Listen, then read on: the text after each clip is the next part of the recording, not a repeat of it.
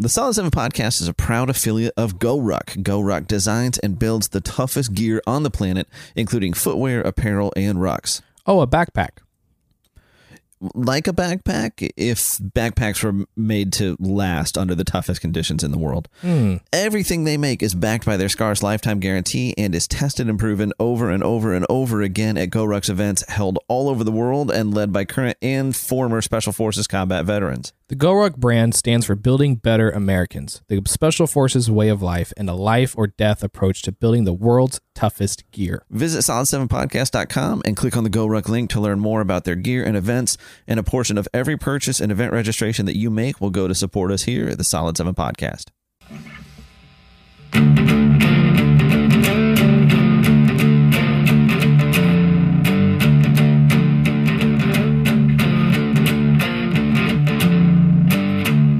Well, here we are, back again. And here you are on the Solid 7 Podcast. Welcome, everyone. Welcome. How you doing, Joshy Poo? Good. How are you? Good. This is one of those weeks where I guess because last week was, it was a fun episode having Jason McCarthy from GoRuck on, but it was just a weird one the way we did it. So nice to be doing the podcast proper, but it makes it feel like it's been a while, though once again, it has not been a while. For us, it's been a while for our guest. We have a return guest. I don't know why we wait. It's not a secret. They saw it in the show description. Josh always mocks me when I do that. So, hey, Jason. Hey, back from popular demand. I know. Absolutely. Clamoring to have me back on the show. It's been a while, Jay. You were an early guest. I was, yeah. Pretty early on, I feel like. Episode 7. I had to check earlier. You guys had like the natural podcast rapport going on, so you know you're made for this sort of thing.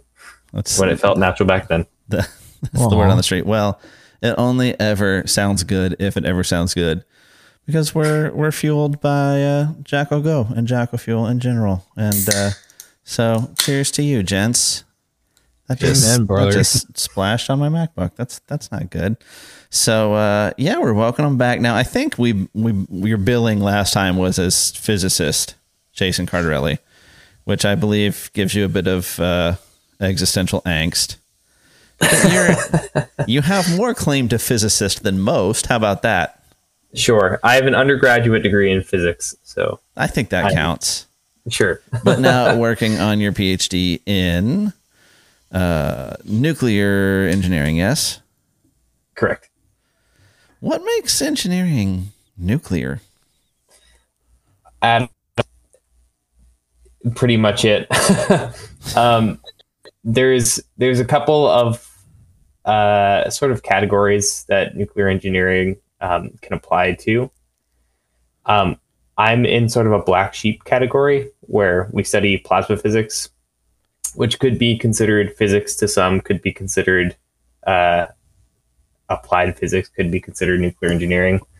But generally you have like radiology, you have like nuclear reactor physicists, and you have nuclear measurements, which make like detectors and very fancy pieces of equipment that are hard to understand how they work. But that means I get to work with a bunch of people, rub shoulders, who are doing all kinds of different cool work. People in my lab, for example, make detectors that they send off to CERN to like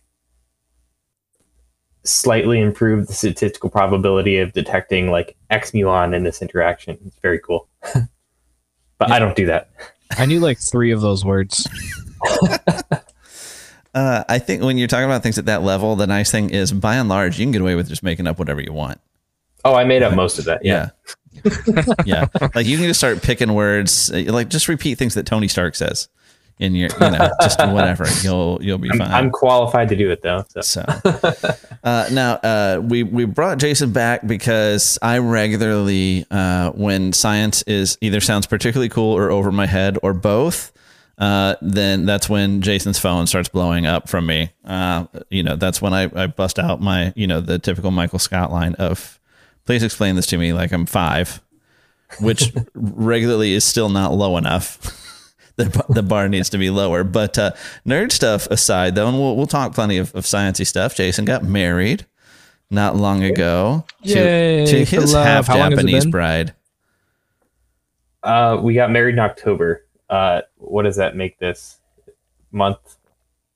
5, 6? That's a lot of math. You're yeah. the physicist here. When you're under a year, you're supposed to be tracking the months, bro. I think that's a thing. You might Yeah, wanna, that's true. Oof. You might want to get on that. Got 4K here. But we got to go up. Yeah. And, sorry, go ahead. yeah, no, I was gonna say we took the fam up and got to hang out in the lovely Michigan. I did not get to see any lasers, nor did the ceremony include any lasers. There was no like tunnel of light. It was all very, very disappointing, and yet still quite lovely. The laser budget was spent on Sil's dress, so hopefully that. So, and then I had the thought way too late in the evening at their reception to ask Jason, like, who's the smartest person in the room? Because clearly there's a bunch of like University of Michigan science people there. And I think that's the point where was that your direct boss that kind of walked up kind of serendipitously just as I was asking it? Yes. Yeah. Yeah. And he was like, I don't even know how to describe him, Josh. Like, imagine like a stereotypical, like if you were going to picture like maybe I would guess late 40s, early 50s British dude who's probably smarter than most people he's ever met in his life and may or may not win a Nobel Prize. And that's the dude who's pretty much a dead ringer. Whatever you're picturing, I almost guarantee you that's what he looked like as he walked up. Wow. And yet he was leaving, which was probably pretty good. Like probably not good for your career for me to have asked you early in the evening and then just sat there hounding him with stupid questions all night long. Yeah. That was my advisor. I'm in a PhD program here at the University of Michigan. Advisor is Alec Thomas. He and his wife, Louise Willingale, rather, are both professors. And their offices are right next door. They both work in the same lab group. They're like an impossible standard to look up to and try to aspire to as like a budding scientist. But if you were to ask me who the smartest person in the room at that point was, I would have had to point to Sylvia first, and then I probably would have pointed to Alec. Well played, sir. Well played. I don't disagree. She's a bright young lass. Yeah, she seemed pretty smart. Yeah, I mean, you're describing like him and his wife doing the same thing, working next to each other. I'm just picturing their life being an episode of like Big Bang Theory. What does that make me do? Like, what does the pre-recorded audience do when I walk into the office? Well, I'm just thinking, what's the one character that has a master's and not a PhD, and they rag him for it all the time? So for right now, until you nail down the PhD, I think you get to be him, which is still pretty good. I mean, the dude went to space, so you got that to look forward to. Oh, sweet. But in the meantime, you get to answer our obnoxious, potentially high school or middle school level science questions. Yeah, let's do it. And, maybe we'll throw as many of them as are outside of your wheelhouse as possible. I can promise to answer them to the best of my ability. I cannot promise to answer them well. Now, my first one, I don't know if Josh has science questions or if he's... Shockingly, I do not. Is time travel... No, and actually, I kept Jason on the phone for like 45 minutes last time we talking about all of the reasons time travel probably is impossible or much more difficult to pull off than the movies would have it. Like way more difficult to pull off than the movies would have us believe. But I want to start with a simple one, which is just... as was claimed, right? Like if you're going to ask science questions, it's important to understand what science is. And I heard a claim that Anthony Fauci is science. Now that's not exactly correct, right? There's a stronger definition for science. It's the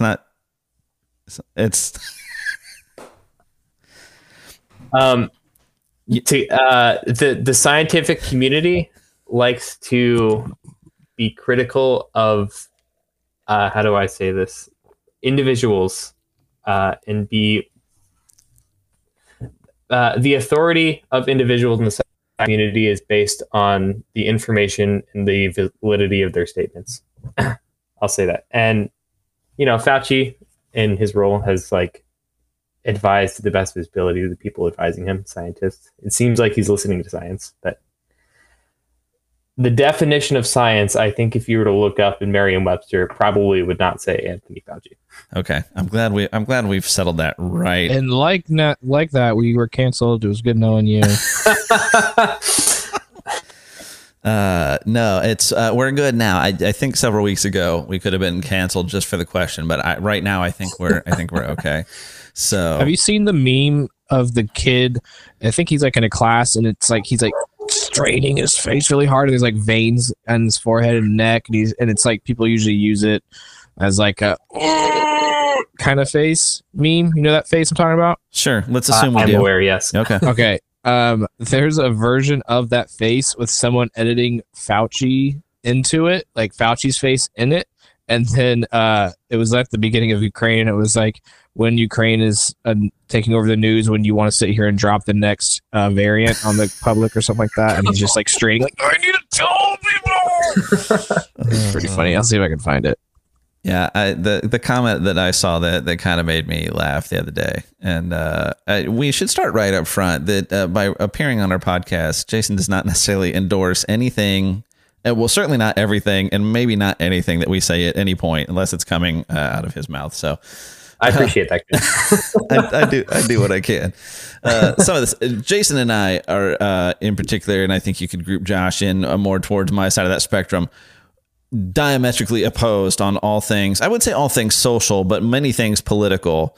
And it annoys a lot of people, but we actually managed to discuss those things without hating each other and still being friends. It's novel. I highly recommend it. Everyone should try it.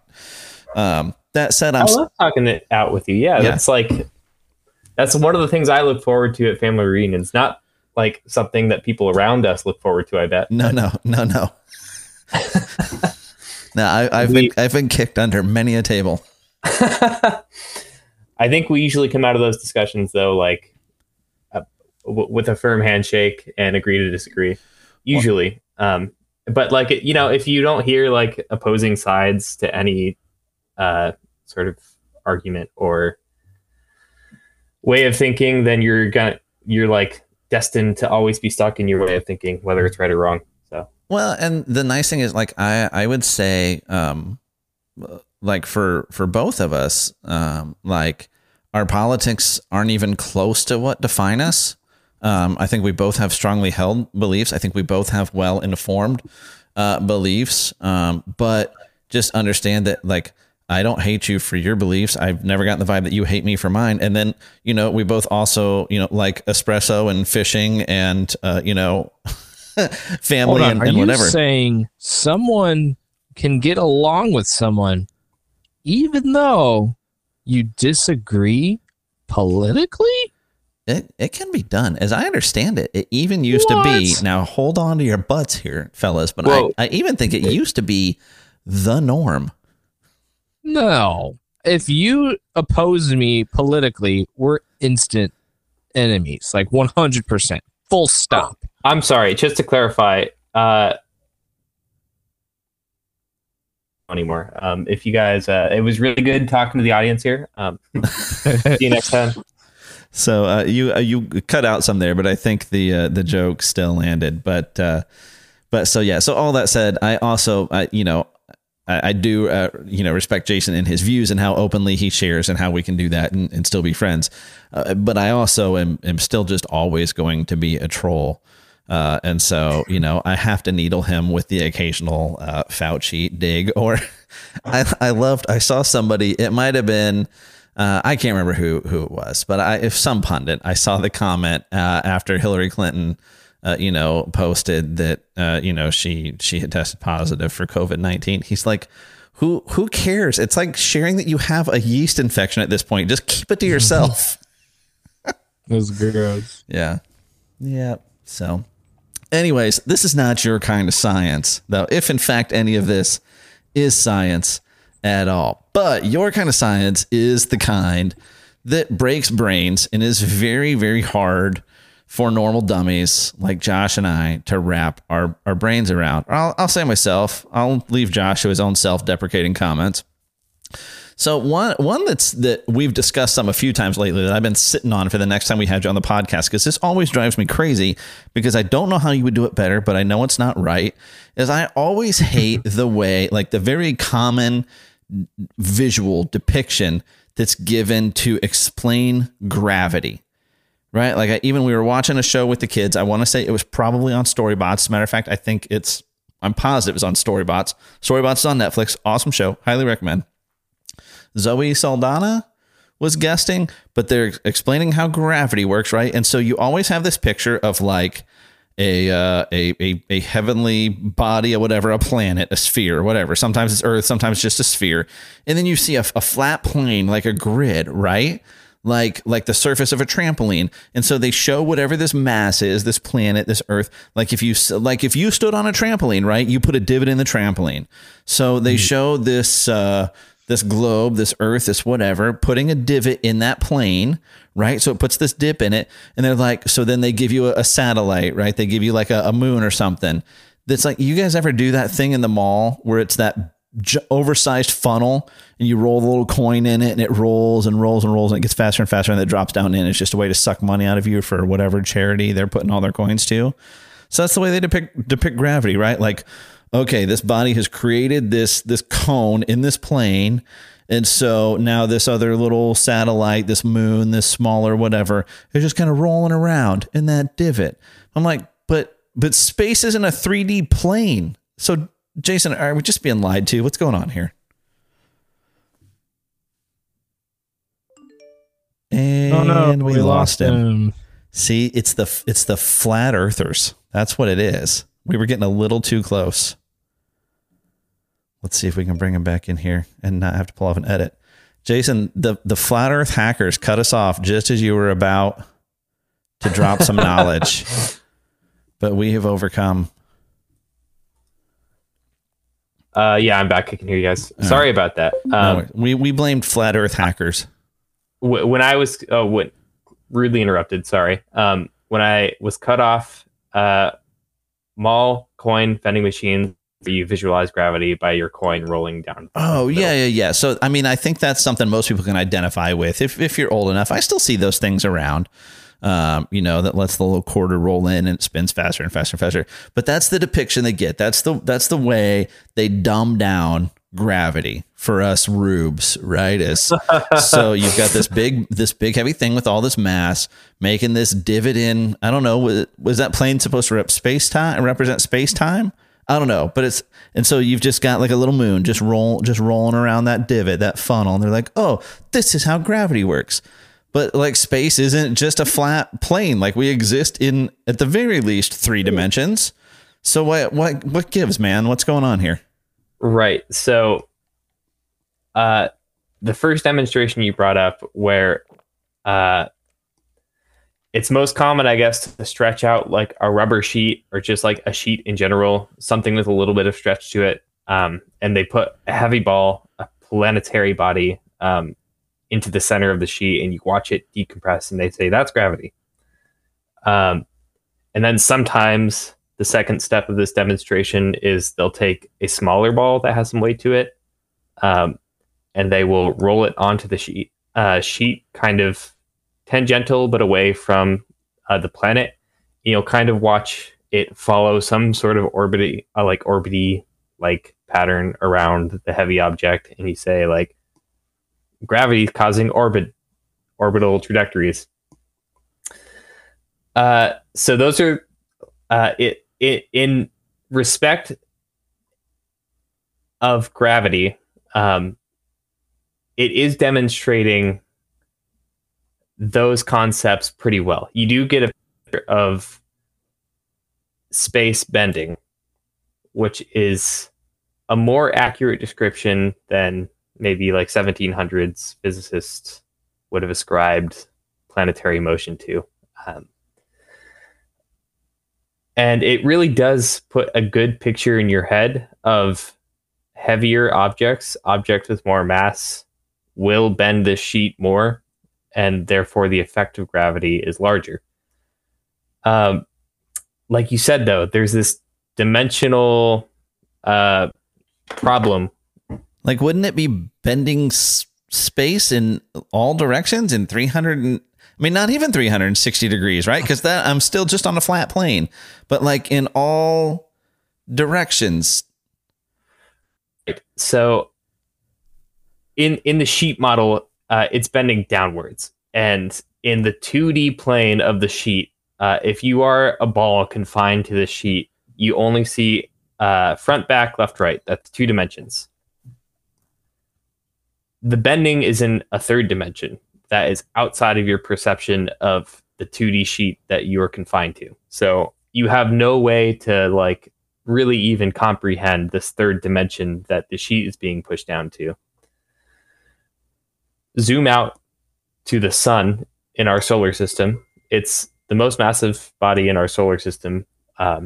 And according to Einstein, massive bodies have the effect to bend what he described as space-time.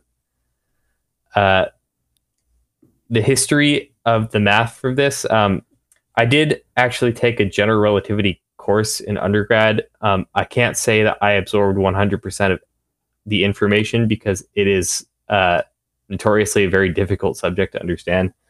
But the basic understanding, the takeaway of the description of space from Einstein is that it is a 3-dimensioned space area with an extra dimension of time at every single point in space. So there's this continuous fabric. I don't really like the term fabric because it makes it seem like it's very similar to the fabric of the sheet that you're stretching out in this dimension, and it doesn't really bend in the same way.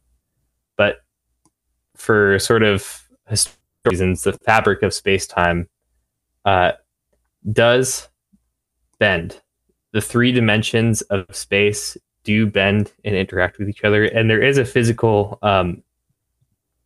there is a physical bend to those 3 dimensions of space, but also what is being bent is the time dimension. The sheet model does not explain the time dimension of space-time whatsoever. It's probably the worst shortcoming of this experiment to really describe what's happening with gravity. As space-time bends, this isn't perfect, and please don't tell a physicist mathematics sort of point to suggesting that the more space bends into the time dimension it is bent into. Now, I just said a sentence that probably didn't make sense at all. Not only, well, I don't know if it made sense, but it did make me feel like we can make warp drives. That's all I'm saying. Right. So this idea of like space-time bending, well, if it can bend, and I don't know, what are the limits of that? The ideas of wormholes is where this came from. If you could theoretically, say you have a sheet of paper. Let me just grab a sheet of paper. And say it goes on forever. So I have a 2D sheet of paper, and you bent this sheet of paper around so the ends suddenly touched, or enough of an angle so that like the infinite ends would meet each other. Well, then you made a circle through the bending of space-time. And what were discrete points that were completely separate from each other before are now touching. And if you were at the end of the paper before, sort of maybe at the end of a plane of existence, whatever that is, you can now travel to the other end, whereas before you would have to travel across the entire sheet of paper. Idea of wormholes, now that into 3 dimensions is extremely complicated. This is where general relativity tends to break down in the limit of extremely high mass densities. These are called black holes. So don't know what's going on inside of a black hole because I don't know. Have you not seen the movie Interstellar? I was going to say, this does lead to several interesting movie questions, some of them more legitimate than others, Right. But one thing that was really interesting science in Interstellar is when they visit the planet that's got a ton of mass, so much so that it's warp time to the point that it's moving much slower. That's real. No, it wasn't the reason why. It was because they were so close to the black hole, it was altering time. Not that the planet was big. It was because time is different, is relative, because they were closer to the black hole. So then that made time slower there versus the guy on the ship who was further away from the black hole. Time went quicker for him. Both are true. No, I'm right. Tell him right. Depending on the mass of the planet, I mean, just any object, if it's massive enough to bend space-time severely enough, and you are closer to that more massive object, time will be slower. Let me use the correct term. There's an effect called gravitational time dilation, where massive objects, in order to bend space-time, which in effect creates the effect of gravity, time needs to dilate. It's that fourth dimension of the fabric of space-time. So in order to allow the bend of space around massive objects, time needs to dilate. So the closer you are to a massive object, the more time slows down. And for Interstellar, that means the closer they are to the planet or a black hole, whatever is creating this gravity potential well that they're entering into, time dilates with respect to people who are farther away from that point in space-time. You realize this is one of those things that you nerds break our brains with, right? Because it feels like, the vast majority of humanity throughout all time have lived our existence here on the surface of planet Earth, right? There's a few exceptions that if they've gotten a couple miles away for extended periods of time, which they've done interesting experiments with twins who are astronauts, Mark Kelly and Scott Kelly, and this time variance. But like we live our lives, the vast majority of us, in this existence where a second and a minute and an hour to us are categorized in the same way as an inch and a foot and a yard and a mile or a gram or a kilogram, right? We live our lives experiencing these units of time as units of measurement, which they are. But if I took, I'm sitting here with inside of my two grandfather clocks that we've discussed here on the podcast before, and if I actually sync them up, which is really difficult to do with two grandfather clocks, if I actually got them in sync where they were at the exact same time and the pendulums were weighted properly and swinging properly, and I took one to, we'll say, Jupiter. It's a nice big planet with plenty of mass. If you could do that, if it wasn't just a gas giant and instead was a lovely vacation spot, if I was with it, like my perception of the movement of the hands would remain the same. Am I correct in that assumption? I mean, this is theoretical, obviously. That is absolutely correct. So right? I would a second is a second to you at all times. I would experience the hands moving on that grandfather clock that's with me on Jupiter the same as if I was still sitting in my dining room. But when I brought it back home to the grandfather clock that sat here, more time will have passed on the clock that was here than the clock that was on Jupiter with me. Now that's true for two reasons. We talked about the gravitational time dilation. You've gone to Jupiter. That's a big planet. There's a lot of gravity, and so you've entered that sort of gravity well. You've underwent gravitational time dilation. Now, how did you get to Jupiter? How fast did you get there? I teleported. We're taking a lot of liberties here. Okay. But because that was going to be my follow-on question. Like, it's tough enough to wrap your head around the fact that time isn't constant, because it just seems like it ought to be. Like, that second should be a second, regardless of where I'm at in the universe, known and unknown, and yet it's not. And like, this is one of those things where, especially these days, a lot of people get really uncomfortable with settled science, right? And I think some scientists go too far with settled science, because like it's only settled until it's unsettled. It's only settled until we learn something that we didn't know a lot of times, right? Even in your kind of science. Medicine gets really tricky. Like that's not me knocking them. Like I've got a close friend that's an MD. I've got, several friends that work in that space. I'm like, medicine's art as much as it's science. I don't envy the things they have to learn and especially the practice of medicine. But on this, we're pretty confident in the math, right? Like we're not going to take my grandfather clock to Jupiter, but we're pretty confident in this concept of the ways that mass affects time. Oh, we've all but proven it. Satellites, GPS satellites, the clocks that are on board satellites. So within the orbital atmosphere of they're outside the atmosphere of Earth, but they're not that far away. They're definitely still within the gravitational pull of Earth, hence why they're in orbit. And they're not like the James Webb Telescope way. They're pretty close by, but even so, they are further away from, say, the gravitational epicenter of like the surface of Earth. They undergo less gravitational time dilation. You need to calibrate the clocks on them to adjust for that 0.001 seconds every like couple of months that passes. Otherwise, the velocity calculations they do for objects they're measuring on Earth would be completely wrong. And their clocks, for a couple different reasons, are calibrated to the space they're measuring on Earth. So their space measurements would slowly drift. And after, we learned this in my physics class, I don't have the number on hand right now, but after a surprisingly short amount of time, you being, say, in Florida, it would measure you being, say, in Washington, D.C., just by the fact of it having a clock that was calibrated on the surface of Earth rather than on the clock that would theoretically be orbiting Earth.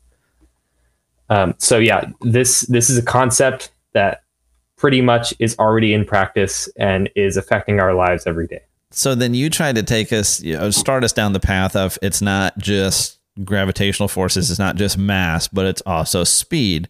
Speed affects time as well.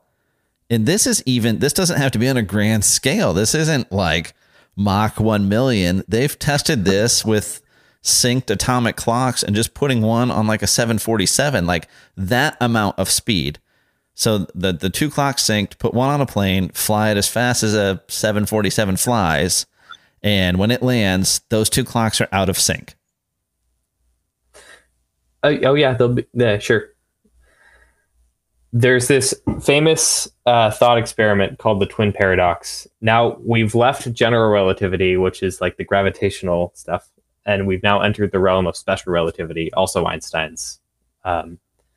There's this thought experiment called the twin paradox, where if you have a set of twins the same age on Earth, and one boards a spacecraft that leaves to Alpha Centauri and travels at 0.95 the speed of light, there, stops at Alpha Centauri, spends a day enjoying the sunrise in Alpha Centauri, and then it turns around and comes back. The twin who left, let me make sure I get this right. Even physicists confuse this. The twin who will age less quickly than the twin who stayed on Earth. And the twin on Earth will be an old person at that point. Where the twin who left, say they left when they were 20, might be 30 at that point. So it's also, right, relative speed. And the reason it's the twin that left is the one that undergoes the effect of time dilation is because of this like acceleration, this change in reference frame. It's sort of similar to saying that if you are given a certain amount of energy from your previous reference frame, it's almost like, and Einstein loved this connection, it's almost like your effects of gravity. Oh, Sylvia just gave me a cookie. Sylvia says hi. Hi, Sylvia. Hello. They say hi. You're feeling the effects of gravity. And so much so, it goes to the point where time dilation is true, even if you're just accelerating you except for rocket fuel pushing you, and you'll still experience that time dilation. Now, you ever be have you ever been in an elevator and you sort of jolt up quickly and you feel the push downwards? You sort of feel heavier all of a sudden. Yeah, sure. That is acceleration upwards. You are suddenly accelerating upwards from the frame of reference you were before, and there's a physical force pushing you upwards, but in your frame of reference, you're being pushed. You feel the effect downwards. Your frame of reference is moving the opposite direction of the force you feel. And you feel that pseudo force of gravity. Technically, in that instance, you're also undergoing this time dilation in an elevator. It's really minuscule. So not a way to cheat death or something by going on elevators all the time. But Einstein loved this point. The fact that these changes in your reference frames through acceleration are really similar to these grand scale physics of gravitational time dilation in space-time. And that is why he's Einstein. And we're the Solid 7 podcast. So now you're a twin, and I can't remember who was born first, you or your brother. I was born first by 50 minutes. No one's counting. So if you spend enough time flying on planes, though, you could sneak in under him. You could become the younger twin. I don't know how much time you would have to spend flying and how fast you would need to go, but you could pull it off. I can try and do this calculation. You know, if you want to post Instagram, I'll do this math and send it to you. How many times I'd have to fly in a plane? The average speed of an aircraft to gain the 50 minutes. Equal age as Jackson or less. Yeah, that'd be fantastic. But so tying it then back into you talking about the satellites adjusting. So I do know I'm just barely smart enough to understand orbital mechanics with low Earth orbit, because we've talked about it on here ad nauseum. I like rockets. My son likes rockets. We've picked up some things. So orbit is literally like the objects that we're placing in orbit. Rockets, satellites, whatever, as I understand it, really they're not what puts them orbiting. It's different orbital mechanics than a body like the moon, as I understand it, where they're actually still falling to Earth. They're just making sure they're moving sideways as fast as they're falling, so they never hit. Right. So that's a good way to say it. So, if you don't hit, that's why if you see like our first space flight, right. Alan Shepard was an up and down. It was an arc. He didn't go into orbit because the Mercury Redstone rocket putting him in orbit couldn't give the capsule enough velocity so that it was moving. The rocket, the capsule, the rocket, whatever it is, it's in orbit. It's still falling to Earth, but it's moving sideways as fast or faster than it's flying. I think what is orbital speed? 17,500 miles an hour. I should probably know it in kilometers, but I'm American. So you think like if you're going sideways fast enough, you're falling, but you just keep missing the Earth. So then you just keep falling. But if you slow down, then that's when you'll deorbit. You'll come back down. But so these satellites, then they're traveling probably either right at or around 17,500 miles per hour. So are they having to account for the time dilation, both of the difference of the impact of the gravitational forces because they're that much removed from the surface of the Earth, and the speed at which they're traveling? They've got to account for both, don't they? The short answer is yes, but the slightly more complicated answer is time dilation. The short answer is yes. I'll stick with yes. And the real lesson here is most present when it's accelerating, when it's boosting off from Earth. Although technically it is always accelerating because it's always falling down to Earth. So the full answer is yes. The acceleration of the satellite falling back into Earth and its motion, its constant velocity to the side, if you will, keeping it from falling straight down. both of those things take effect and both cause some slight time dilation on top of the gravitational time dilation. It just seems like a freaking Festivus miracle to me that anything related to humans and space and what we've pulled off ever works, right? Like just the rest of us, right? The number of times we're working on relatively simple projects for work, no matter what you do. The number of times somebody forgets, I forgot to do that one thing. Right? Like that's common. And usually that's no factor, right? That's like, okay, whatever, we'll deal with it. But this is like, oh crap, I forgot to account for the time dilation for the speed we're traveling. Okay, well you're at the bottom of the Pacific now. Like your satellite doesn't work. Either that or like a ship is at the bottom of the Pacific because the clocks are out of sync and it told you to zig when you should have zagged and they crashed, and now like they can't, like in this realm I feel like they can't miss anything or the whole thing's screwed. Which, I mean, does happen sometimes, but the fact that it doesn't happen more often is mind-boggling. Right. There's a reason why technology had to get to a certain point before we started putting satellites into orbit. I mean, can you imagine if during World War II, like, I don't know, dictators, political leaders had that sort of like access? So in a way, it's good that technology sort of matures alongside society, and we're only capable of doing the things that we're capable of at any given time. Yeah, in a way, it's a good thing. Yeah, I mean, it's not looking great for them to have access to that knowledge right now. So, I think a reversion to steam engines might not be an awful idea here. So, yeah, Kim Jong-un popping off ICBMs right now. Hey, bro, not your moment. Sit down. Right. No one has time for you right now, North Korea. All right. Just call. We'll play your little games later. There's some serious Gangnam Style vibes in that video. Have you seen that, Jason? I saw a video which looked like it was satire, but maybe it wasn't. Looked like an SNL bit, but it was real. It was real. Okay. Interesting. Okay. Yeah, North Korea. I hear it's lovely this time of year.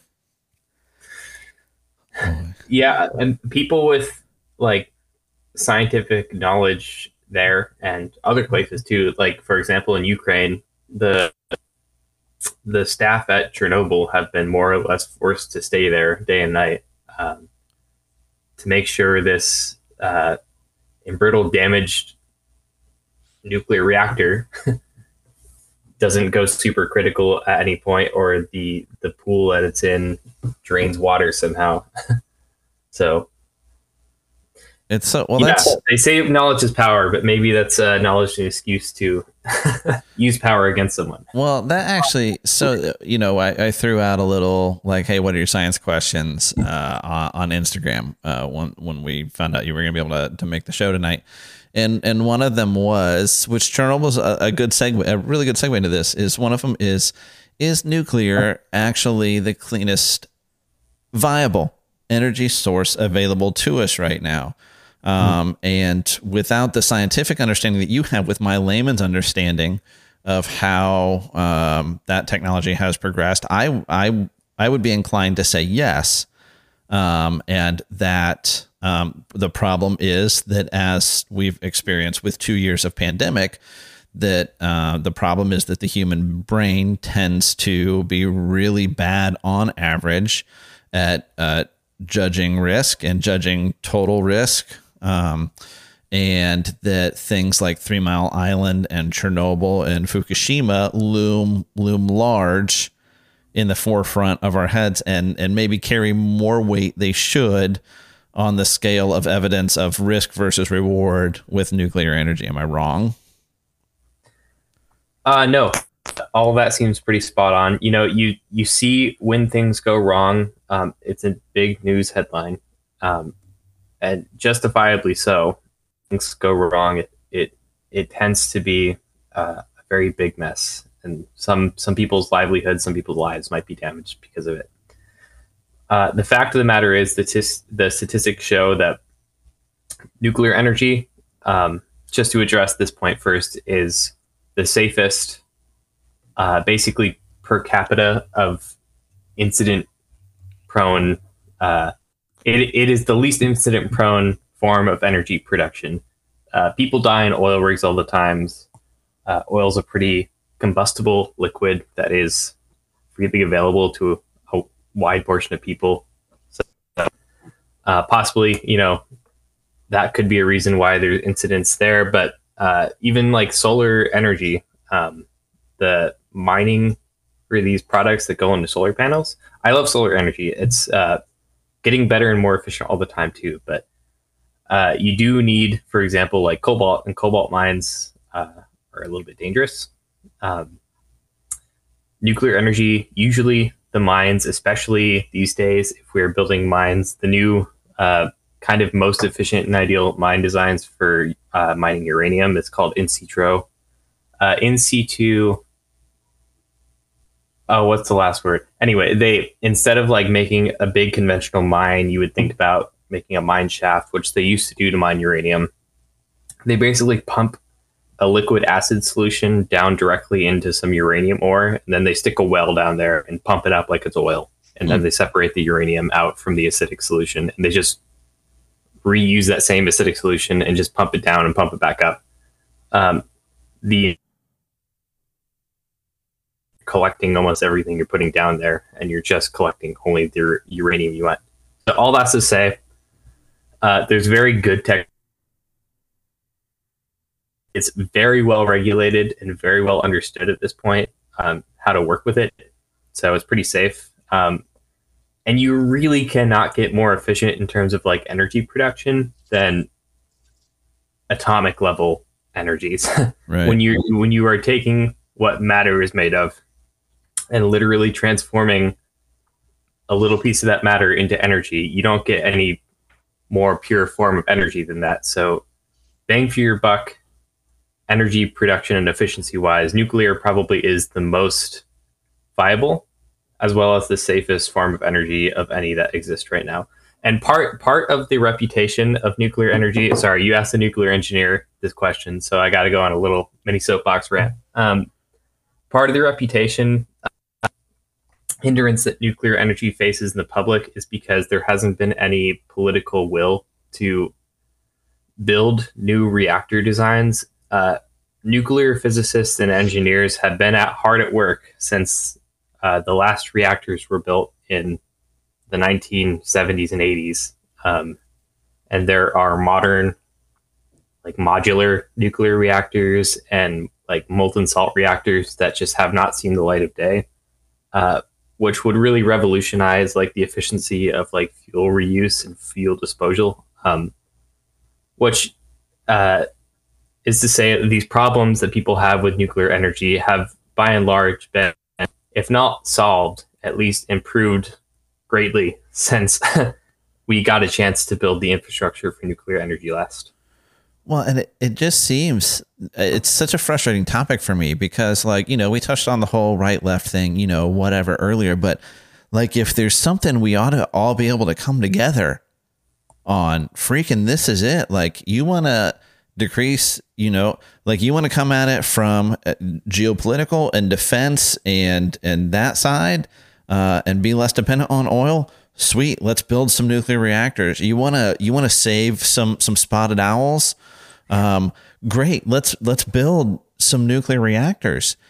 And it's, I think people picture, like the power plant on The Simpsons. That's not what we're talking about. Like that hasn't been what anybody's talking about for a long time. And so it's like the reactors are smaller, they're safer, they're more efficient, like everything's better. You just can't get a permit to freaking build one. Right. And the amount of liability, like it's just so steeped in liability that nobody's willing to put the money on the line. So people are scared to get behind to build it because of those Chernobyls and the one in Japan and all that. Is that why people are so scared, or is there like a political reason more so that we don't want it? Because that doesn't make sense. Like what you said, Kel, like if y'all want like less coal and oil, like why are we not making this happen? I don't understand. For if there's public will to do something, generally, at least there would be a public discussion, and there hasn't really been a public discussion about nuclear energy since the 90s. From my understanding, that seems to be the biggest reason for that is these images of when things go wrong, which is a huge minority of the time, especially compared to other energy production methods. Beyond that, there's a defense reason that you don't want to produce the majority of your energy through one method. You want to diversify your energy grid. And nuclear energy is so efficient that it almost is tempting to put your entire energy into nuclear. Wow. Which we could pretty easily do.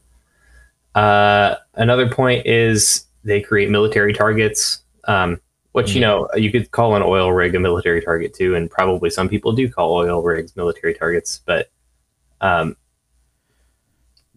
if a core melted down due to like some sort of military bombardment, that would be bad. And finally, uranium, which is by and large like the most common nuclear fission fuel, uranium-235. Its natural amounts are limited. There are ways to more uranium fuel and plutonium fuel, but because of regulations that the global political community and treaties that people have signed, these things are really hard to do, if not impossible right now. So eventually, thinking if we built a lot of nuclear reactors right now, we would eventually run out of the natural uranium that we can depend on. Mm-hmm. Yeah, but then we just go like mine an asteroid or something. Right? Like, doesn't it, is it Saturn where it rains diamonds? Like, all these substances are plentiful, just not necessarily easily accessible. All right, we can get our hands on some things. But so I always reverse the two, but like the nuclear reactors we use now that's fusion. Yeah, fusion or fission? Fission. So fusion is the great hope, though, right? That's a lot of my colleagues working on is nuclear fusion. It's if it were to become a commercial reality, it'd be essentially free forever. Now, I've asked you about this before because there's a couple of big experiments going on in the world. In this one in China, one in Europe, right? And they've kind of both been going back and forth, making some bigger gains. But I've had you explain this to me before, and the picture that always ends up in my head is just, oh, okay, why didn't you just say Doc Ock and Spider-Man? So this is really what he was trying to do, right? This is that line of the power of the sun, right? That's really what, like, the reaction of the sun is fusion. Like, that's what's going on, right? That's what we're trying to mimic.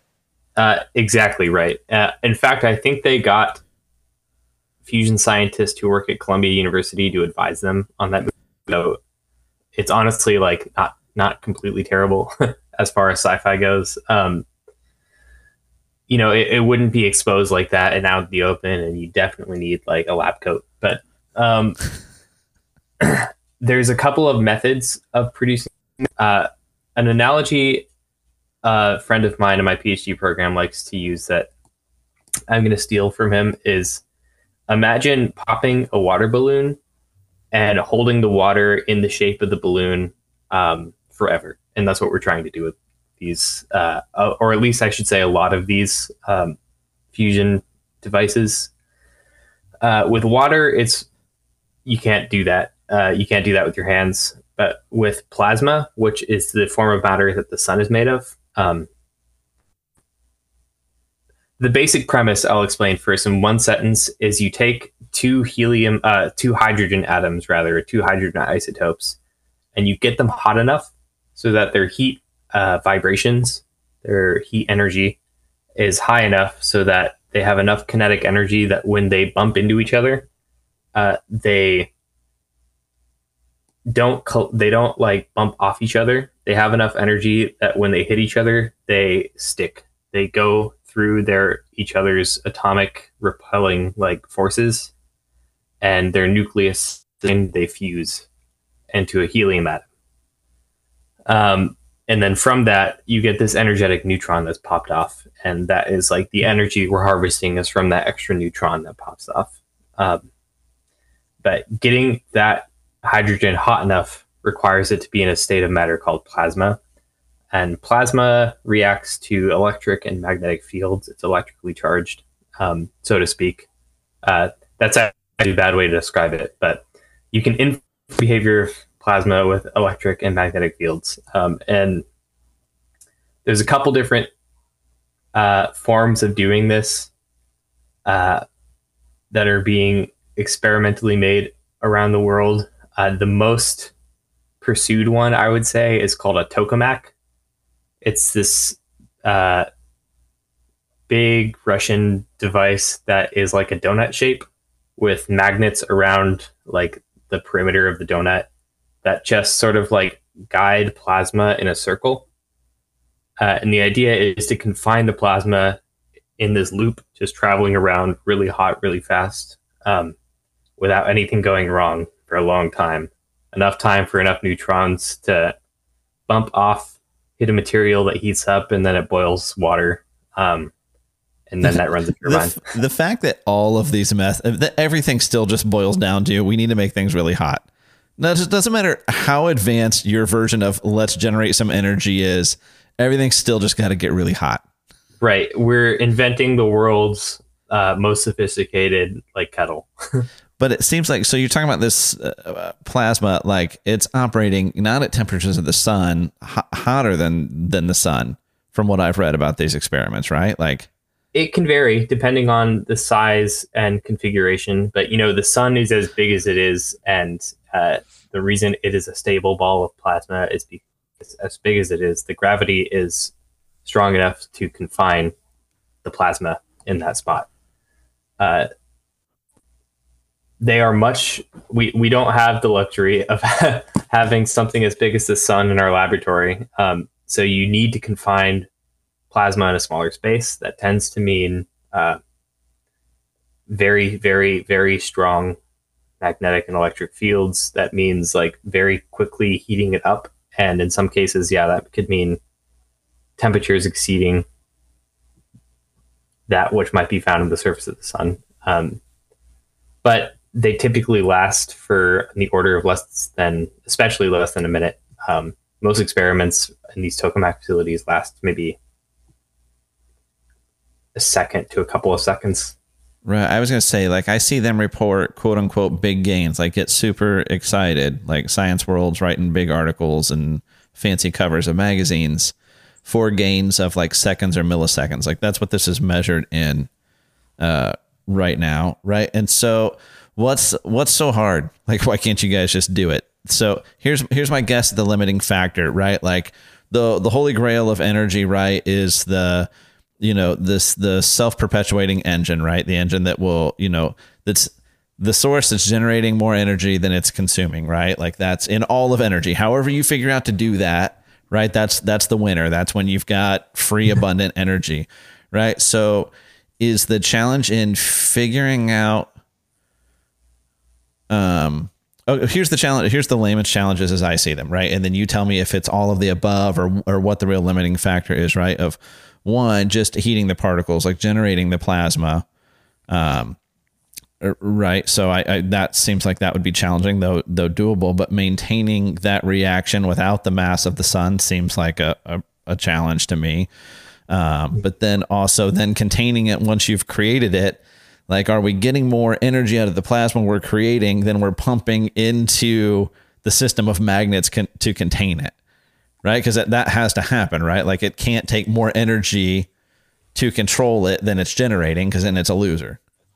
That's a good point. And that's something that plasma physicists don't want to explain. But here's the dirty secret. The terms that they use, especially there was this breakthrough recently at the National Ignition Facility, which is over in California, where they generated 1.3 megajoules of energy and they put in 1.6. So they're 1.6 megajoules of laser light energy. This is a different form of fusion. I won't go into the mechanisms there, but more your wheelhouse though, right? Yeah, right. Yeah. I tend to rub shoulders a little more with these people. They got about 60%, a little more than that, around 60% of the energy of laser light they put into the target out in terms of like fusion energy that they measured. The goal is to get more than that, but the thing they're not telling you is that they're measuring this 1.6 megajoules of energy of laser light, not taking into account the things like the lasers are not perfectly efficient. You need a cooling system. You need electricity to run like the auxiliary systems, and like running a power plant costs energy too.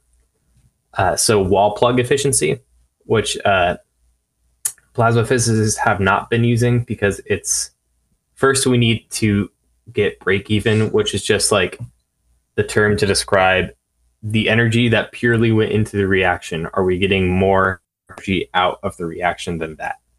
We're getting close to that threshold. The wall plug efficiency standard, though, we are not there yet. The hope is there's this big project in France, this multinational project called ITER, which there's been improvements to the design of the tokamak, but essentially what they're doing is building it up to a massive scale, a scale that no country could do on their own. And this helps with the containment issues and the confinement issues a little bit, to the point that it should theoretically confine and burn and get hot enough for a long enough period of time to produce more neutron energy than actually goes in from the wall plug. I have my doubts, I'll say. I don't doubt the scientists working on it, but I have my doubts that the measurements that we'll see in the first maybe 5 or 10 years after it opens will reach that point. But, maybe in our lifetime, we'll get to the point where even if it's not commercial, we'll probably see a fusion reaction that reliably makes that break-even threshold, and maybe in our lifetime we'll approach that. It makes more energy than you put in, period. That would be nice. Is it the correct terminology to call that a reactor? Yes, yeah. So is that the same style of reactor that China's working on, or are they working on it from a different angle? China is working on a few different types. A lot of countries are working on a few different types. From my understanding, I don't want to say anything wrong, but I believe China is working on a tokamak facility, which is supposed to be very large. They're working on a stellarator, I think so. A stellarator, which is the original engine design invented at Princeton University. Instead of a donut shape, the plasma follows this orbit that is not just like around in a circle in the donut, magnetic confined. It sort of like twists within the donut orbit. And the stellarator is basically like, instead of building a donut shape and making it twist inside it, why not build the reactor that twists with it? So it should theoretically be easier for the geometry to follow the plasma.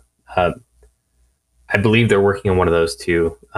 Neither of these designs have gotten to that break-even threshold yet. You need to sustain the reaction. You need to get it to be self-sustaining so that the energy it's producing is enough to keep itself. On that, we've gotten there a few times, but beyond that, you need it going for long enough periods of time to get enough neutrons out of it, enough energy. The energy you're putting in. We haven't gotten there yet. I do want to say, just as a caveat, as you mentioned, that you didn't want to state anything that was incorrect. At this point, we can literally say anything about China we want to on this podcast.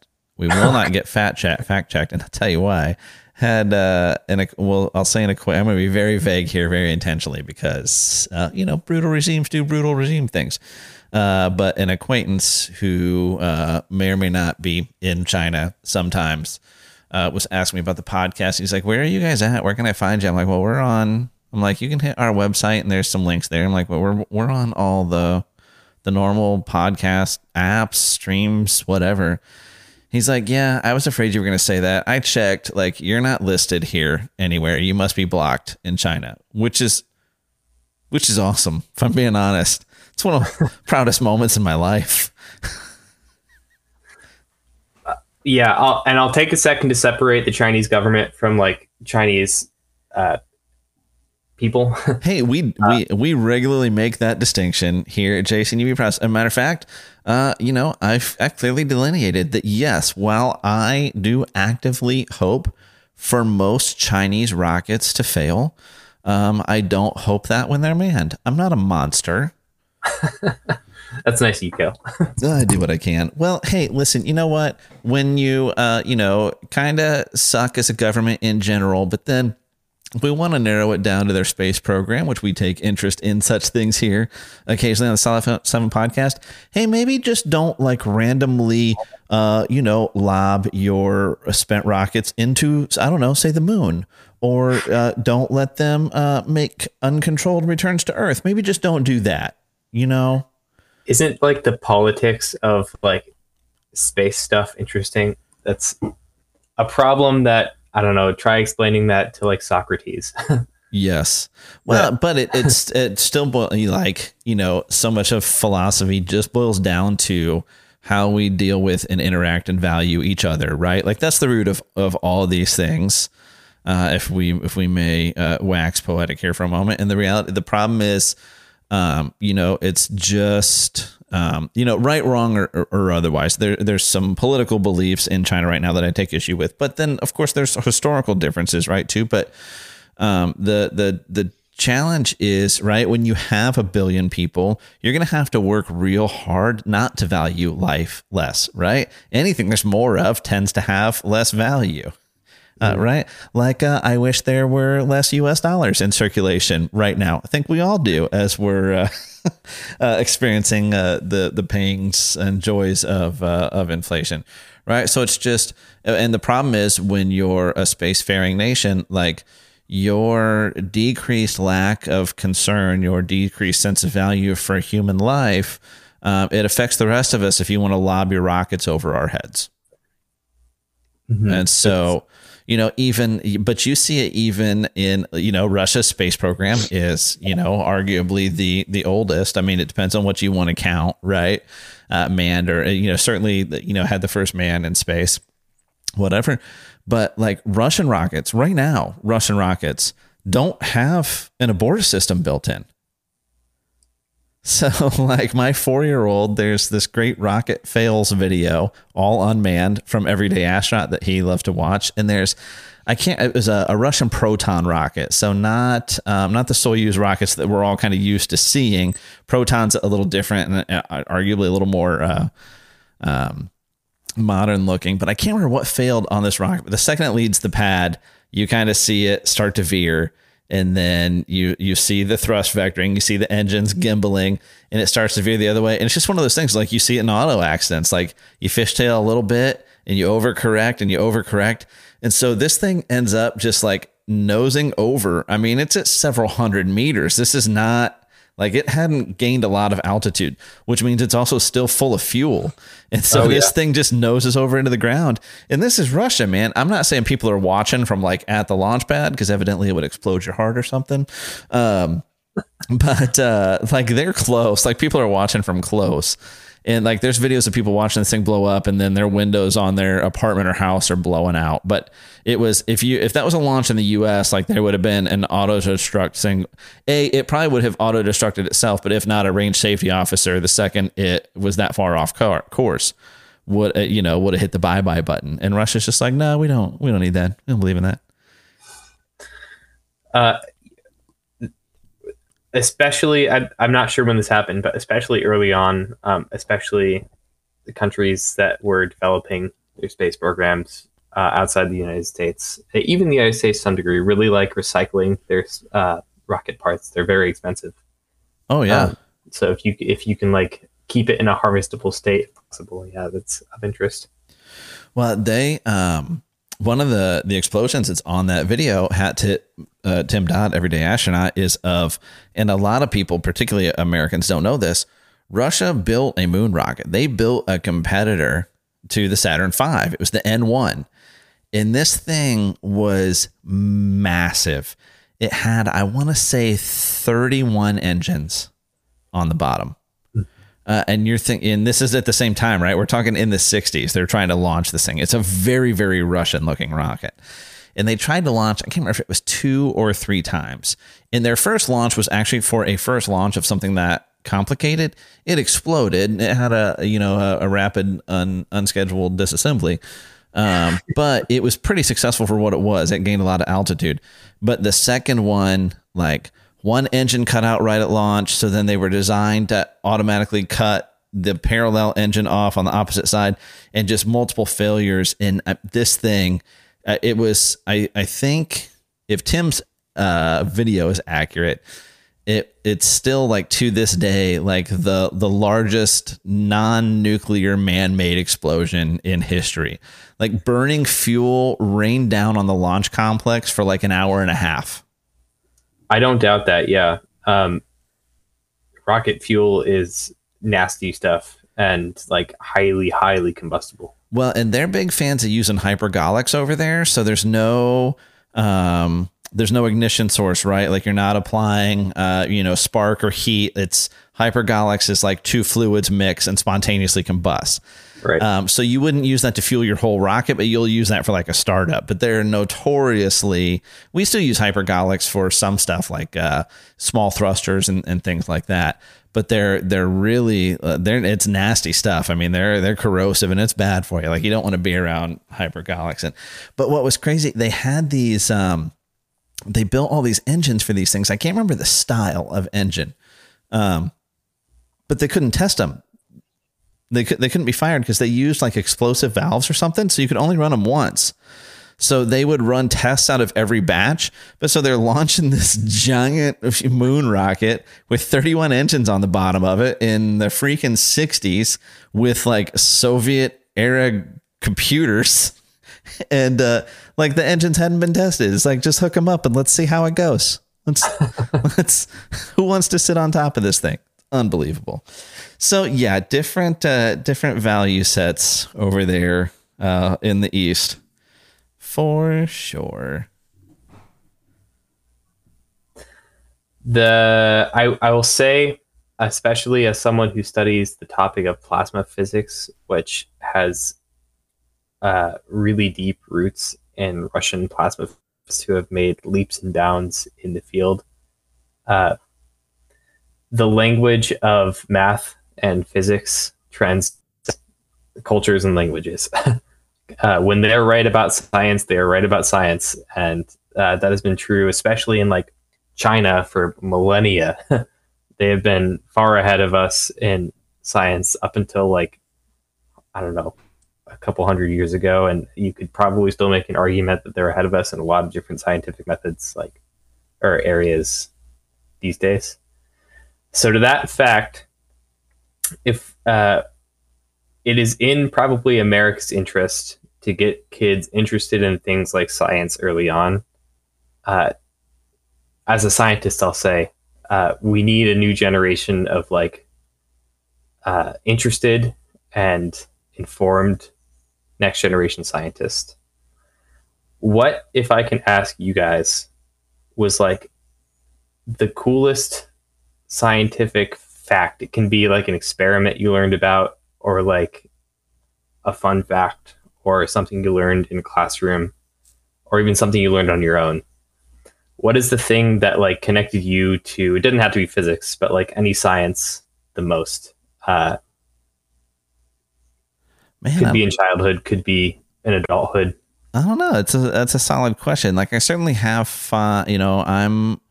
I'm old enough to remember watching and enjoying Mr. Wizard. Like, before there was Bill Nye, there was Mr. Wizard. And it was the same kind of stick, dude, with a kids' TV show and doing experiments, and it was repeatable stuff, and it was very accessible. Though I don't remember any of the specifics of it. I really don't, except for one time I saw him do something with a needle and the thread, and the way he poked it through a banana different ways and pulled it out. When you peeled the banana, everything inside was sliced, even though the peel wasn't. That was pretty dope. But then, like, I was, in an age gap where, like, Bill Nye's original show before for my money, before he became obnoxious, I loved watching his old Bill Nye the Science Guy show. Hashtag Bill Nye's not a scientist, but I'm getting an engineering degree too. I was about to say, I guess this is the wrong crowd to knock. I'll say Bill's a smart guy. He's an accomplished guy. He's not what he allows people to believe he is. How about that? But I don't know. I remember it was the fun stuff that kind of captured the imagination, right? So a lot of the stuff that actually stuck with me from, I didn't do a ton, I did like some biology courses and like biology for non-science majors and stuff post high school. But so most of the reference for me would be high school stuff where it's like the things that were fun are what stood out, right? Not even necessarily directly applicable. So a lot of the things that stuck with me were actually things from safety demonstrations, like, when our AP Chem teacher would like blow bubbles into some, viscous flammable fluid and then, light the bubbles on fire, or, had a teacher like just use this is in the days of overhead, because hashtag old, like putting a transparency on the overhead and just putting some colored dye by the edge of it and watching the water suck itself under, so that you understood why you needed to wear glasses and not contacts for chemistry labs. Playing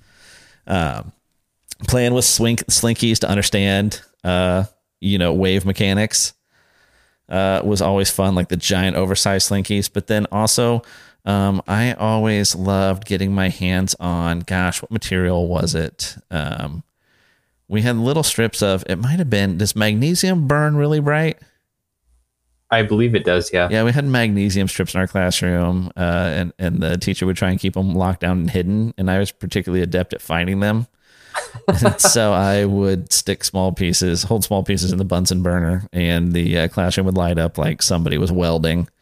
And she didn't even have to look. She'd just yell out my name, like, sorry.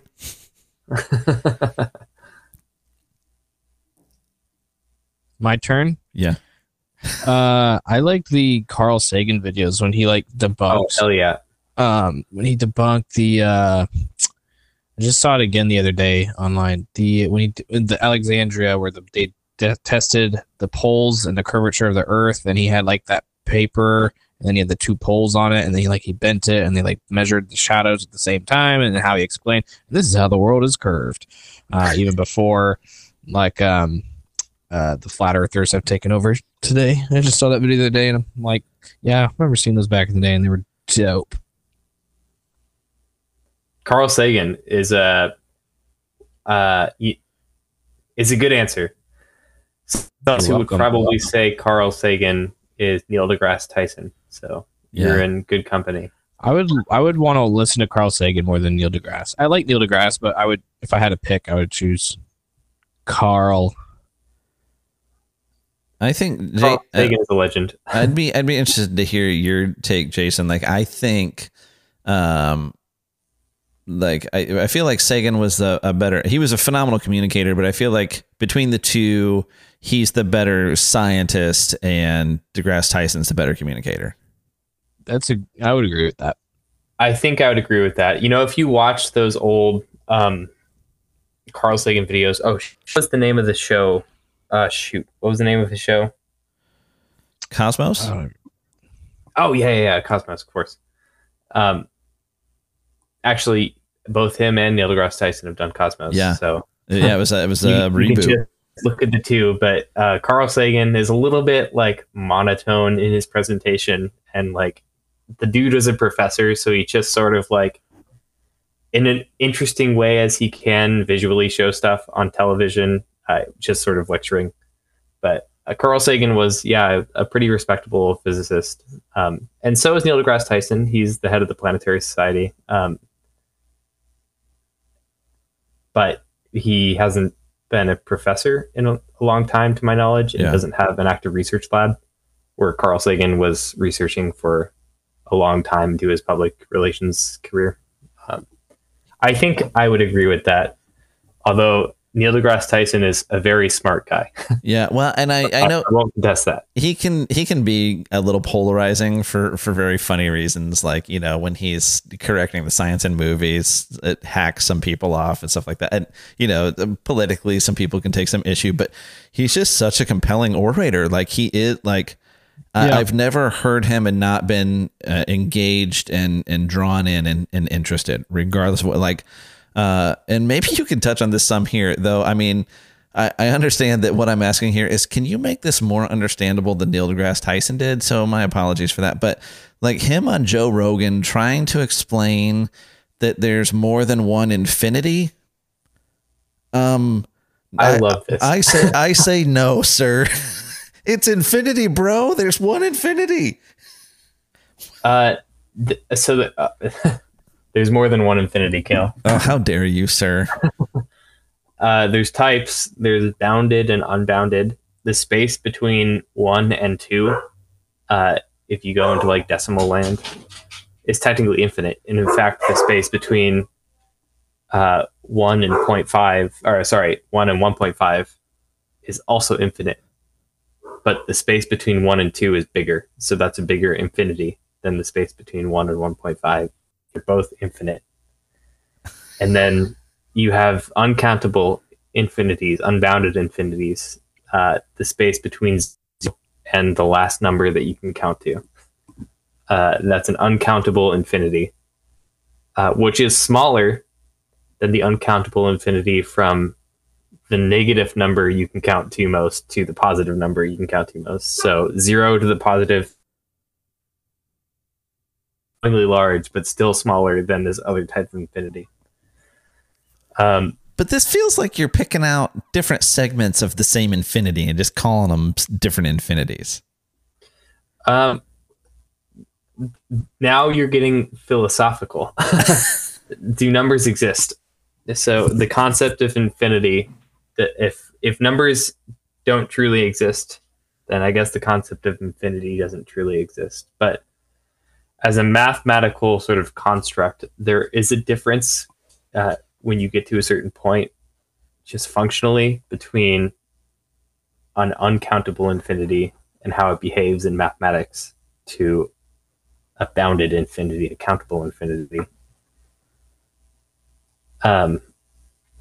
I won't go much more into that. So there are different infinities, and there are bigger and smaller infinities, and it all depends on sort of A, the domain, and B, the restrictions you have on what you're counting in your space. And like also operations and how numbers work in your space. In higher level mathematics, there's algebra is a term that no longer means the subject you studied in high school. It means like a set of operators and numbers that exist that have relations with one another that mathematicians define. Depending on your algebra, you can also have these different like super exotic infinities. But yes, there's several types of infinities, and no infinity is quite like the other. See, it's times like this that I feel like you science people are just like, no, we'll just make some crap up to confuse them. Just no, that's just throw it out there. So no, but I really like, we sidetracked there a little bit because the infinities thing always stuck with me. But so yeah, I like Neil. He's really compelling. I really like to, and Jason, I have you correct me on his name every time, but he's probably the other most prominent physicist, scientist in the public eye right now. Is it Michio Kaku? Michio Kaku is how I think it's called. Michio Kaku. I mean, if you watch anything on like space physics, like all these documentaries, like he like, if it's not a one host kind of thing, he pops up. And he's he's a great communicator too, but it's totally different. Like I don't find him as compelling as Neil deGrasse Tyson, because the way he talks, I don't believe his answers are canned, but it feels like his answers are canned. It feels like I've answered this question so many times. I've got this answer down. But then he's still just really interesting and somewhat controversial, right? Because he's, as if my brain's not already broken enough from all these infinities. He's a string theory guy, I think. Yes, that's correct. And correct me on the terminology. Like, what's the holy grail of physics? What's the grand unifying whatever? Grand unified theory, right? Like it's the explanation of everything, right? Like it's the. I mean, you could make a case. I would. I'm not gonna. That's too sacrilegious for me. But I mean, you could compare the concept of grand unified theory to God almost, right? But it's like all of science, all of the way the entire universe works would fit into, because certain things right now don't fit into general relativity, don't fit into special relativity. And so what do you guys do with that right now? You just pretend it doesn't exist, or you let guys like him run around talking about everything being little vibrating strings? A good question. Pretending it doesn't exist is the nicest thing that I can do as someone who doesn't study things like dark matter. But of course, those problems exist. The standard model, which is like the most complete model of the universe that we have, does not describe the universe to 100% accuracy. The rate of like increase in speed in the universe's expansion is increasing. There's not a really good description why we're measuring an increase in the speed of expansion. As well as there's like gravity that we can measure the effects of in distant galaxies and like interstellar space that we cannot detect like matter. Like there are orbits that we detect of like distant stars, for example, that don't seem to completely match what our calculations say their orbits should be. So that spawned these things like anomalous matter and dark energy, which are really just ways of saying that we don't know why that's happening. Like general relativity and quantum mechanics, the two umbrellas of those don't have descriptions for why that would be happening. A grand unified theory hopefully would encapsulate that. Those are the big things like scientists point to right now to say these are the answers, that these cosmological answers, when we answer them, we'll have what we think are the missing puzzle pieces universe. In all likelihood, if we figure out what is going on there, it'll open up 100 more questions. It just starts to sound like, like Phase 4 Marvel Universe is really what's going on here. I want to say the last time I listened to an interview with him, he was also getting into like, I think I don't want to put words in the dude's mouth, but I'm pretty sure he's pretty big on like, were you to pass through the event horizon of a black hole, if you could do that, you'd pop out into another universe on the other side. That all black holes are wormholes or gateways to other universes. But you touched on it some, like the expansion of the universe. I think that's kind of out there in the ether. I think there's maybe some, like maybe not a layman's understanding of that, but just kind of this knowledge that the universe is expanding. I think just kind of in the Zeitgeist. I think in general, I mean, not everybody you would like, if you did Man on the Street, a lot of people would look at you dumb, but I think that's kind of out there. But I read an article, which you'd referenced that this is happening, not that article just now, about the rate of expansion increasing, which I think we've had a discussion about. This strikes me as counterintuitive, right? Like if you would, at least for me, I would expect like if you, if you floor your car and let your foot off the gas, all other things being equal, like it's going to slow down. It's not going to keep speeding up if there's no force acting on it. So it would seem to indicate that there is some force acting on essentially everything in the universe to increase the rate of speed. But the article that I read that was mind-boggling is that light travels at a particular speed. Like light goes so fast.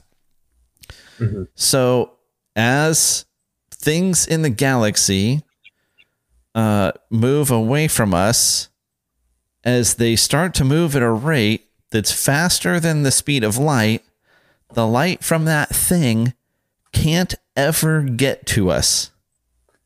It'll move past I'm probably misusing the scientific term, but past an event horizon. So there's a thing, there are things in the galaxy, there are things in the universe. I said galaxy, but I meant universe because I don't think this applies to the galaxy anytime soon. But there's things in the universe that we can see the light from right now, that at some point that light's going to shut off and we're never going to see it again. That light can't move towards us as fast as it's moving away from us. This effect is measured, but I won't have a 100% understand this. So don't take my explanation here as like the holy grail or the 100% truth. But from what I understand from reading about this, the sentence you said was that things are moving away from us faster than the speed of light, so that light can never really catch up to the speed in which they're traveling away from us to reach us. I think that is not fully true, but from what the observable effects of what is happening is kind of functionally true. I'll try and explain that. Things are not physically traveling faster than light from our frame of reference. Even if they're close, which generally I think these objects are not actually traveling like close to the speed of light, maybe at most 0.1 times the speed of light. They're so far away from us that my understanding, this might be a little bit of a hand-wavy explanation that might be slightly incorrect, but my understanding of the expansion of space in the universe is that actual space-time, the thing we were talking about at the beginning of this discussion with general relativity, that's part of the expansion. Space-time itself is expanding. So the thing that like those objects are in is expanding itself. That's really hard to like visualize, and I gotta say I can't fully 100% visualize it myself, but that's why they pay like those cosmologists, physicists the big bucks. But so the fabric of space, the medium in which things exist itself, isn't like static. It's growing, it's expanding, and for an observable reason, the further you are away from like a certain observation point, we're on Earth, so we can call Earth the observation point. The expansion of the objects in the universe, on top of the expansion of the fabric of the universe, kind of like compounds, get to a point where you're far enough away that these effects begin to compound on top of each other to the effect of making it look like these things are traveling faster than light. And in fact, it does sort of have that effect, that light doesn't reach us in the amount of time that we'd expect an object emitting light at that distance would reach us. But this radius in which we are receiving light from the universe is expanding all the time. So we have like an edge of the observable universe, this is called. And this is technically, I think, the rate of the observable universe is decreasing with the increase in the growth of space-time. It is growing as the universe expands quicker and quicker. Sorry if that was wrong, but I believe that's right. we wouldn't know if it was. Once again, you can literally say whatever you want to us. I'm fact checking myself. They teach you in science school to be careful about what you say. Fair, because you don't want your professor looking like he taught you something wrong. Dr. Fauci was sick that day of science school. So it's like a fact. Basically what you're saying, yes, it does appear at some point far away from us, things are moving quicker than the speed of light away from us. But this is basically accounted for by, no, Einstein is not wrong. Things can't move faster than light. It's just this observed effect of as time expanding away from us, and the further and further you get, that sort of like compounds. So light is still traveling at the speed of light. Those objects are still traveling at, say, much less than the speed of light. It's just these sort of like space-time related effects of the expansion of the universe that causes a redshift in light. So say blue light was emitted, and when it reaches us, it'll be red. And also this sort of like pile up of light that can reach us at any given time. So is something like James Webb, which we've talked about on here, which is still just boggling my mind. And we don't need to do a big James Webb breakdown, but it's NASA's new big bad boy telescope, and everything about this thing is unbelievable. The way it's built, the way it works, the science that went into it, everything down to its orbiting at Lagrange point 1, and the way that orbit works, it all is just mind-boggling. And I've been keeping up with this thing. You know, it's like a 6-month process. Once now that it's out at its orbit, of letting it, the parts of it that are supposed to be very, very cold get as cold as they're supposed to be, and the things that are parts of it, that are sun facing, get as hot as they're supposed to be, because these things are all designed to work at very specific temperatures. But so they're working on focusing all the mirrors on this thing, and everything's, I just keep waiting for the other shoe to drop, right? Because you're thinking like, Hubble, clearly they're going to have forgotten or screwed up something, per our conversation from earlier, but they've just been knocking out of the park. And this is kind of what something like Webb is designed to kind of see through, if I can put it very, very crudely, right? Like it's designed with things like that light shift phase. Again, I'm probably saying the wrong words, but being emitted as blue light, getting to us as red light. Like, it's built with those things in mind, and really meant not only to see farther than we've ever seen before, but in ways we haven't seen before. And I just feel like there's going to be some really, really cool science to come out of that thing once it's really up and running. That's right. Scientists who worked in this are pretty smart.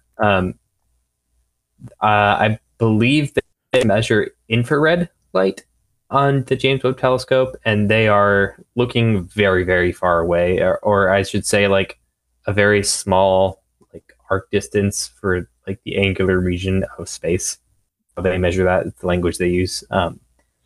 Essentially, it means they're looking extremely far away, just even bounds and orders of magnitude beyond what Hubble was capable of doing. The reason they're looking at infrared light is because partially of this redshift of light emitted from distant objects reaching us.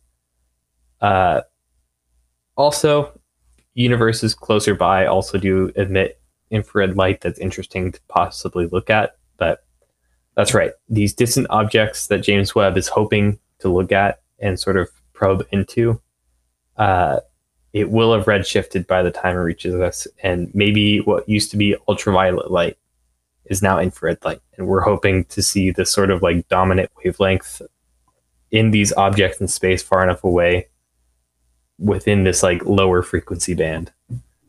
The scientists who worked in James Webb they counted on everything. It's really impressive. It's been awesome to watch. It's really impressive science and engineering, and I mean everything down to like workmanship and tradesmen, right? Like a lot of times on things like this, or you're looking at like right now down here in Florida, we've got NASA's new big moon rocket sitting out on a pad for wet dress rehearsal right now, the SLS. And yes, lots of big brains and big degrees go into building things like that. But somewhere there was a welder too. Right. And so just all the way around, right. Just everybody that's been involved in that James Webb project, up to and including, like one of the companies that's worked on SLS, United Launch Alliance, which is a team up between, it's Lockheed and, somebody else, whatever. It doesn't matter, man. Like, part of why James Webb is in such great shape is like they just nailed the orbit on the thing. Like they just nailed the launch. It's just cool. Kudos to all of them. all the way around. But before we wrap, Jason, I did have one other listener question, science question to run by you. And then I just wanted to talk real quick about all the crazy intricacies that make time travel difficult, if not impossible, that we talked about a few months ago over the phone. But the other science question that our listener had for you, and you're going to think I'm joking, but it was submitted, is what is a woman?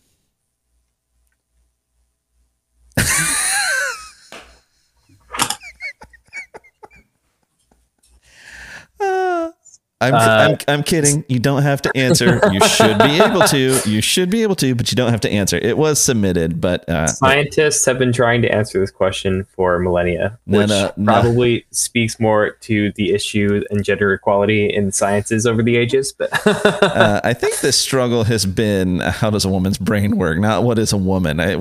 We've been clear on the latter for some time up until recently, but you don't have to chime in. I'm not looking to get you in any trouble there. But so, especially like if you've recently watched The Atom Project, it was a good time. I didn't hate it. But even you go back to, movies love time travel, right? Back to the Future, it's a classic series. Right. And so, but even it presents, right? Like the first time Marty jumps back in time, right? It's not a parking lot anymore. He's in a barn, right? Because the spot he landed, like it wasn't in the same condition as when he left it. But the other things, and that makes sense to us, right? Would be like, so already that's a challenge. Like, well, you've got to go to, at the very least, I've got to go to a known time and point in time so that I know what was there, right? Like maybe I can find an old map or old drawings and I can know that I'm not going to like rematerialize in a rock somewhere. Okay, fair enough.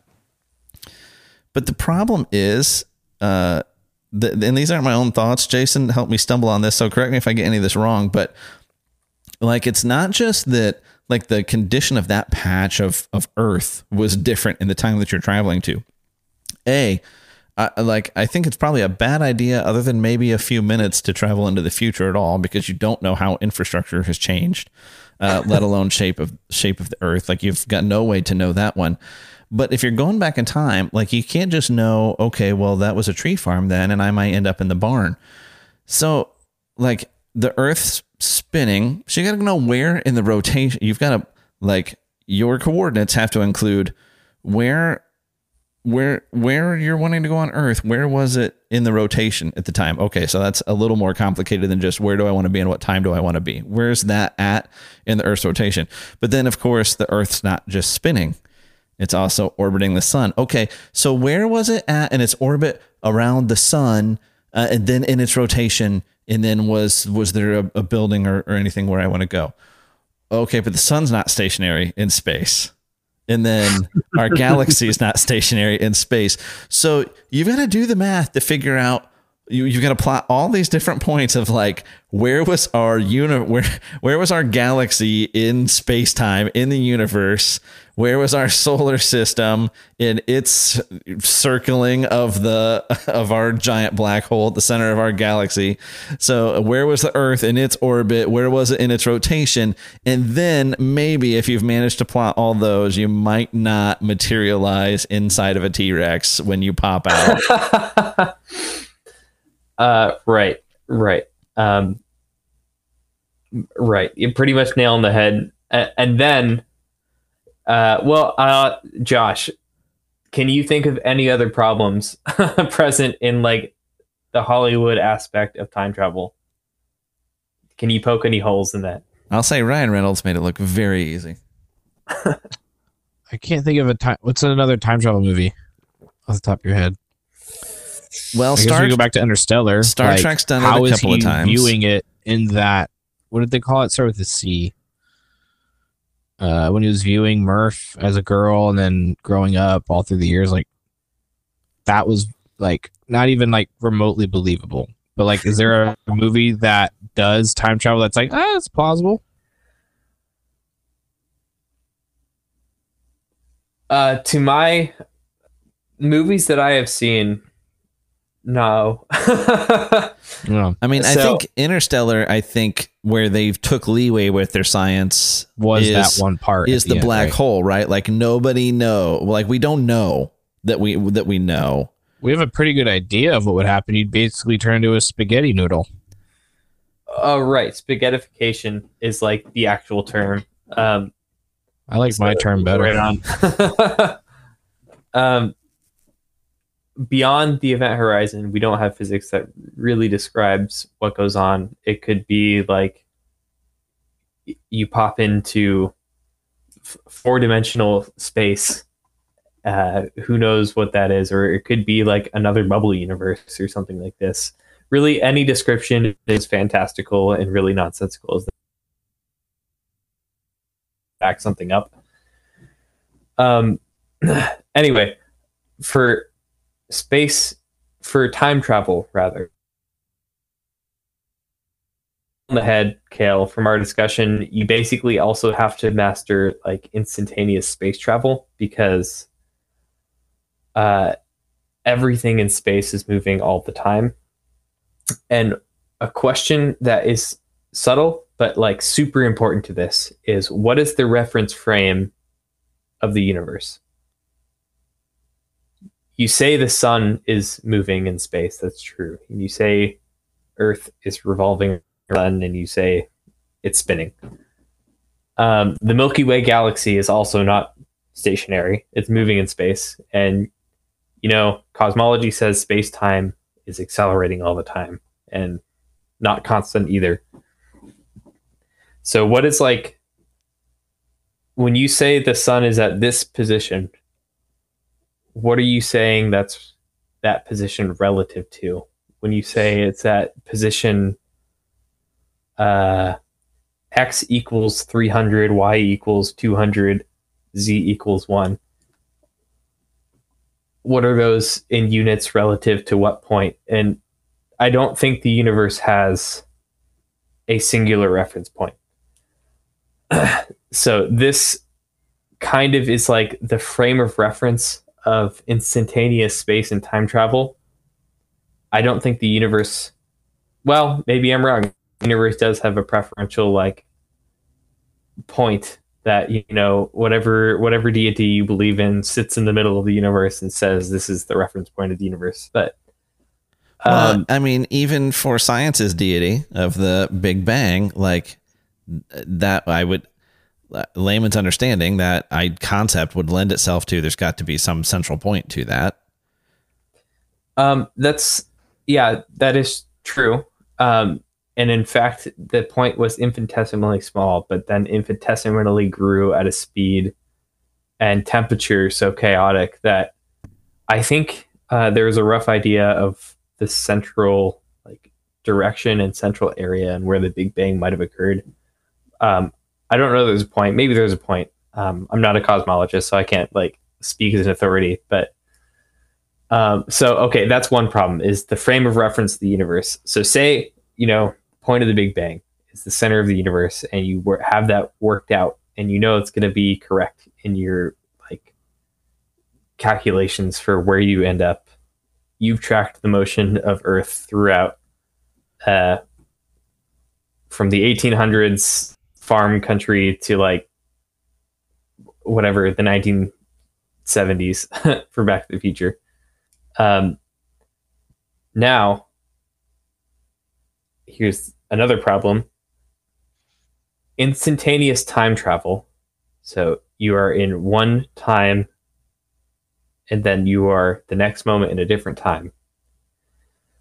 If Einstein's description of space-time is to be believed, in that space is really just the fourth dimension of this interwoven space-time, and every point in space and every point in time have these different but related rates of curvature and rates of time rate relative to other points in space.